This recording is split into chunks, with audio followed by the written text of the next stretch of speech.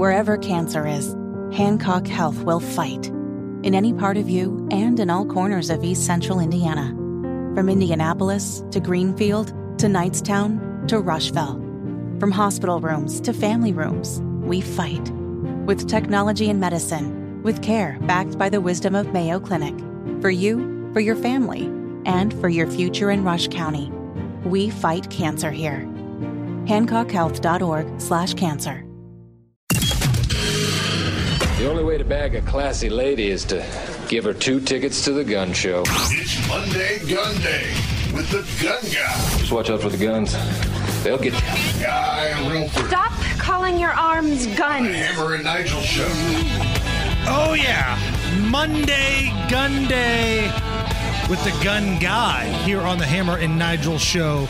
2A attorney, 2A instructor, an all-around damn fine American. Guy Relford, how are you? Man, I'm great. And thanks as always to our sponsor for Monday Gunday. That's Premier Arms in Brownsburg, with the largest selection of new, used, and historic firearms in the Midwest, and PA Jewelers located right in the store.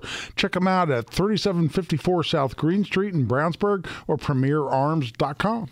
Thank you again for coming by our charity event on Friday up at Woodland, the Royal Pin Lane with Jack Daniels, man. I appreciate that. Oh, man, are you kidding? That was such a cool event. It was so fun to come by there, see you and Nige, see Jerry, and see Tony Kinnett. And I'll tell you what, these are some of my favorite human beings on the planet. And you guys were all there and socializing, and we had a couple of beers. Air quotes right there. We had a couple of beers. We had a couple of beers, all safe and responsible wise. Sure. And I thought it was just fabulous. And you were raising money for veterans with the Red, white, and blue and bowl. Well, and what a fabulous event. And Woodland Bowl's a great facility. I was just knocked out. I was having a blast the whole time I was there.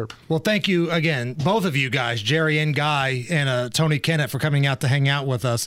All right, let's talk about what's going to happen Wednesday, Guy. House Bill 1235. This is kind of a big deal. Walk me through this. This is a huge deal. And what this is this reinforces the idea that a gun manufacturer or retailer who lawfully manufactures and or sells a gun cannot be sued when somebody takes that gun and goes off and commits a criminal act with it. In other words, if Ford sells a pickup truck and somebody buys that pickup truck and they go out and they run over a bunch of people at a parade, nobody sues Ford. But the gun industry has been under such an attack for so long, and a strategy of the anti-gun people is to try to sue the gun industry out of existence based on an alleged argument that it's the gun industry's fault that people murder each other. It's never the bad guy's fault. It's literally everybody else's fault but the perpetrator. Exactly. And we've got this lawsuit going on in Gary. It's called City of Gary versus Glock. That's just what we call it. It's Glock, Smith & Wesson, virtually every manufacturer of firearm out there. And it's basically the City of Gary trying to say that it's the gun industry's fault that we have people shooting each other in Gary. And it's ludicrous. And the existing statutes, both at the federal level, called the Protection of Lawful Commerce in Arms Act, and there's a state parallel act, are designed to prevent this exact kind of litigation. But the judge up there has gone way out of their... Well, by the way, this has been pending for 24 years. One lawsuit been pending for 24 years. And the legislature keeps trying to say, no, you cannot have this kind of a lawsuit in Indiana. And let me tell you, the fact that this is still pending, it's costing Indiana a lot of money, in the sense that there are firearms industry jobs that are companies that would love to move to Indiana. And would love to move out of, like Connecticut, New York, and Massachusetts. Places where they've been targeted for frivolous lawsuits before. Exactly. But because the City of Gary lawsuit's pending, and according to the courts anyway, right now in Indiana, you can still get sued as a manufacturer of firearms in Indiana. They're going, no, I'm sorry, we'll go somewhere like Texas or whatever that provides us the appropriate level of protection. So this is a bill, 1235, that would say no, only the state of Indiana could bring a lawsuit against any gun manufacturer or whatnot, and any local government like the city of Gary or any other local municipality cannot bring any such lawsuit, and that would allow, it says to bring a lawsuit or maintain a lawsuit. And that would hopefully put an end to this ridiculous lawsuit going on in Gary. And this is a big deal. It's a big deal for the frankly for the economy of Indiana. It's a big deal for the gun industry generally, and we hope it passes. But it's set for a hearing this Wednesday in the Judiciary Committee in the House at 8:30 in the morning in the House. And listen, we need people to show up because I'll guarantee you the anti-gun people will be there. Right. The Moms Demand Action, all of those folks are going to be there. And we need the 2A Project members. That's the reason I formed the 2A Project. So we have people to show up to things exactly like this because we need to voice support for this because this is a big deal because we need to cut off this kind of BS litigation, frivolous litigation against the gun industry right here in Indiana. Do people showing up matter? Does that really sway people one way or the other? You know, you wouldn't think so, right? Because some of these hearing rooms are kind of small, and I've been doing this for a long time, man. I spent a lot of time over at the State House, and look for years, we'd be fighting for something like constitutional carry, right?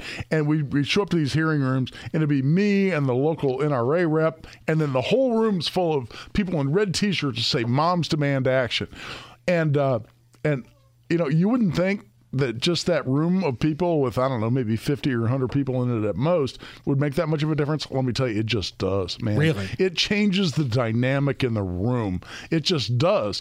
And that's one of the big reasons we got constitutional carry passed last year. I mean, I formed the 2A Project in 2020, focused on constitutional carry specifically, but more generally fighting for gun rights in Indiana. And last year, 2022, when we finally got that passed, when we had those hearings, it was me, it was the NRA guy, and then it was 3/4 of the room of people with 2A Project T-shirts on. Nice. Who were there, who were very clear there to support it. And all of a sudden, those legislators who were kind of leaning in our direction anyway, and had been for some time, all of a sudden they were just that much more comfortable in voting to get it out of committee. And listen, once it went to the floor in the House and the Senate, we knew it was going to pass because those people were not going to vote against it and then be responsible for that back to their constituency, back in their districts. Is there any other industry that we hold accountable for the way that people use their products? You know, that's a great question. I can't think of one. We don't go after alcohol sales for people being drunk and driving. We don't, to your point, we don't go after the manufacturers of cars for people running over parades. We don't go. So is this literally the only industry that we try to hold accountable for the way that people have lawfully purchased their weapon or unlawfully, which means you're already a criminal, so it doesn't matter? Right. Well, I mean, the closest thing I can think of, I mean, you mentioned alcohol, Jerry, and it's such a good question. I mean, we'll say, okay, if you're a bar or a restaurant and somebody's obviously intoxicated and you continue to sell them alcohol and they go out and hurt somebody, there's something called a dram shop action where you can go back and sue the bar, but that's based on their fault, their knowledge that person is intoxicated and they didn't care. They'd rather get the $5 for a beer and sell them, more alcohol, and they go out and hurt somebody. But beyond that, we do have laws that say, like, if I show up to your gun store and you don't run the appropriate background check, then you're responsible. Well, that's right. And by the way, none of this would protect a gun store against, say, selling a defective gun. Let's say they take in a gun, a used gun, they know it's defective, they don't care, they sell it, and somebody gets hurt. This doesn't protect them. It doesn't protect the gun industry. Like, I'm getting ready to file a big lawsuit against a gun manufacturer because they sold a defective gun that was known to cause to have the firearm discharge if it hits in a certain way when it hits the ground. And they knew that happened, and they sold it anyway. And listen, that's because I want to hold people responsible who are truly responsible. But this kind of immunity doesn't protect the industry or a seller against anything they do wrong. They sell a defective product, or they break the law, going back to your question, when they sell a gun. So, no. Monday Gunday with Guy Relford. So we've talked about House Bill 1235, and that hearing is Wednesday morning. Talk to me about Senate Bill 28. This involves discriminatory financial services practices. Yeah, this is kind of cool. This is a neat bill, and I was kind of surprised when I read it because it has a great impact potentially on people who are engaged in the gun industry, but it's broader than that. What it says is that financial institutions, so banks, credit card processors, etc., can't discriminate based on a social credit score. And if you haven't heard that term... What the hell is a social credit score? Well, there are banks and institutions out there that put together a social credit score, like, for instance, your company, based on whether you have a diversity, equity, and inclusion program at your company, whether you hire based on affirmative action, whether you are associated with the fossil fuels industry. So woke bullcrap. That's the layman's term here, woke bullcrap. I wish I'd said that. I could have saved 30 minutes of your broadcast, or 30 seconds of your broadcast if I said it that way. No, you're exactly right.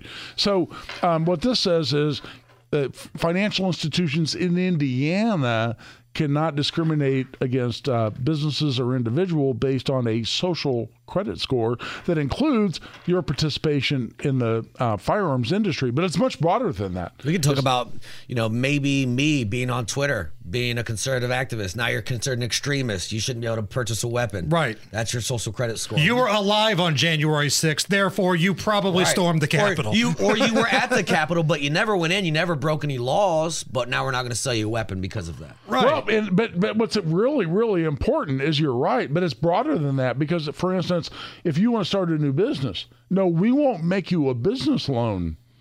Wow. Based on your social credit score that includes your activism on those kind of issues. That's what we're talking so it's like about. Pre-red flag. Oh, yeah. Or we won't process your credit cards for your business because of your social credit score, because you're associated with the fossil fuels industry or you're associated with a firearms industry. We got to hit a break right here. Let's hit a real quick timeout. When we come back, we'll continue this conversation. We got Guy Relford with us, Monday Gunday, here on the Hammer and Nigel Show. Guy, to get back to what we were saying before about the social credit score and how that can be used against you, that when the Canadian truckers did the protesting out there, they all got debanked and they lost access to their bank accounts. Not only them, but family members as well who weren't even involved.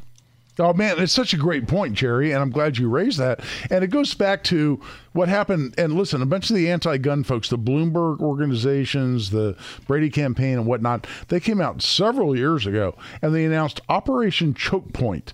And you know what Operation Choke Point was? It was basically a program that says we can't get through Congress on gun control that we want to get through. So you know what we're going to do? We're going to go to financial institutions and we're going to force the gun industry out of business by basically getting the the financial industry to not do business with anybody associated with firearms.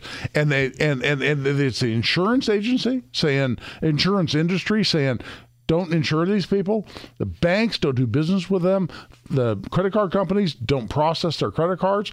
And they're saying we can put them out of business, even though they're legitimate, honest, law-abiding American businesses and industries, we can put them out of business through the financial industry.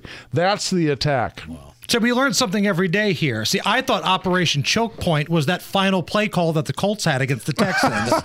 I had no idea. We learned something here. Guy, we got about a minute left here. There's some information that came out from the Crime Prevention Research Center that states 94% of mass public shootings since 1950, so this is a pretty big body of work here, have taken place in gun-free zones. Yeah, when you talk about the Crime Prevention Research Center, that's Dr. John Lott. And he's a stud. He's a statistician, PhD, and he does the research. And he's been on my show a number of times, and he gets his stuff right. And what that shows you is that when we have these anti-gun people out there campaigning and say, well, we need less guns in less places, and let's pass these laws that make more places gun-free zones, like our own beloved Joe Hogsett wants to make Indianapolis a gun-free zone with his new anti-gun proposals right here in Indianapolis. What that shows you is you're just encouraging the bad guys to come in here and murder people unfettered. And listen, I represented Eli Dickin, the hero in the Greenwood Park Mall shooting, and is the Greenwood Park Mall, based on the policies of the Simon Malls, was a gun-free zone. You're not allowed to have a gun in there. And Eli violated that.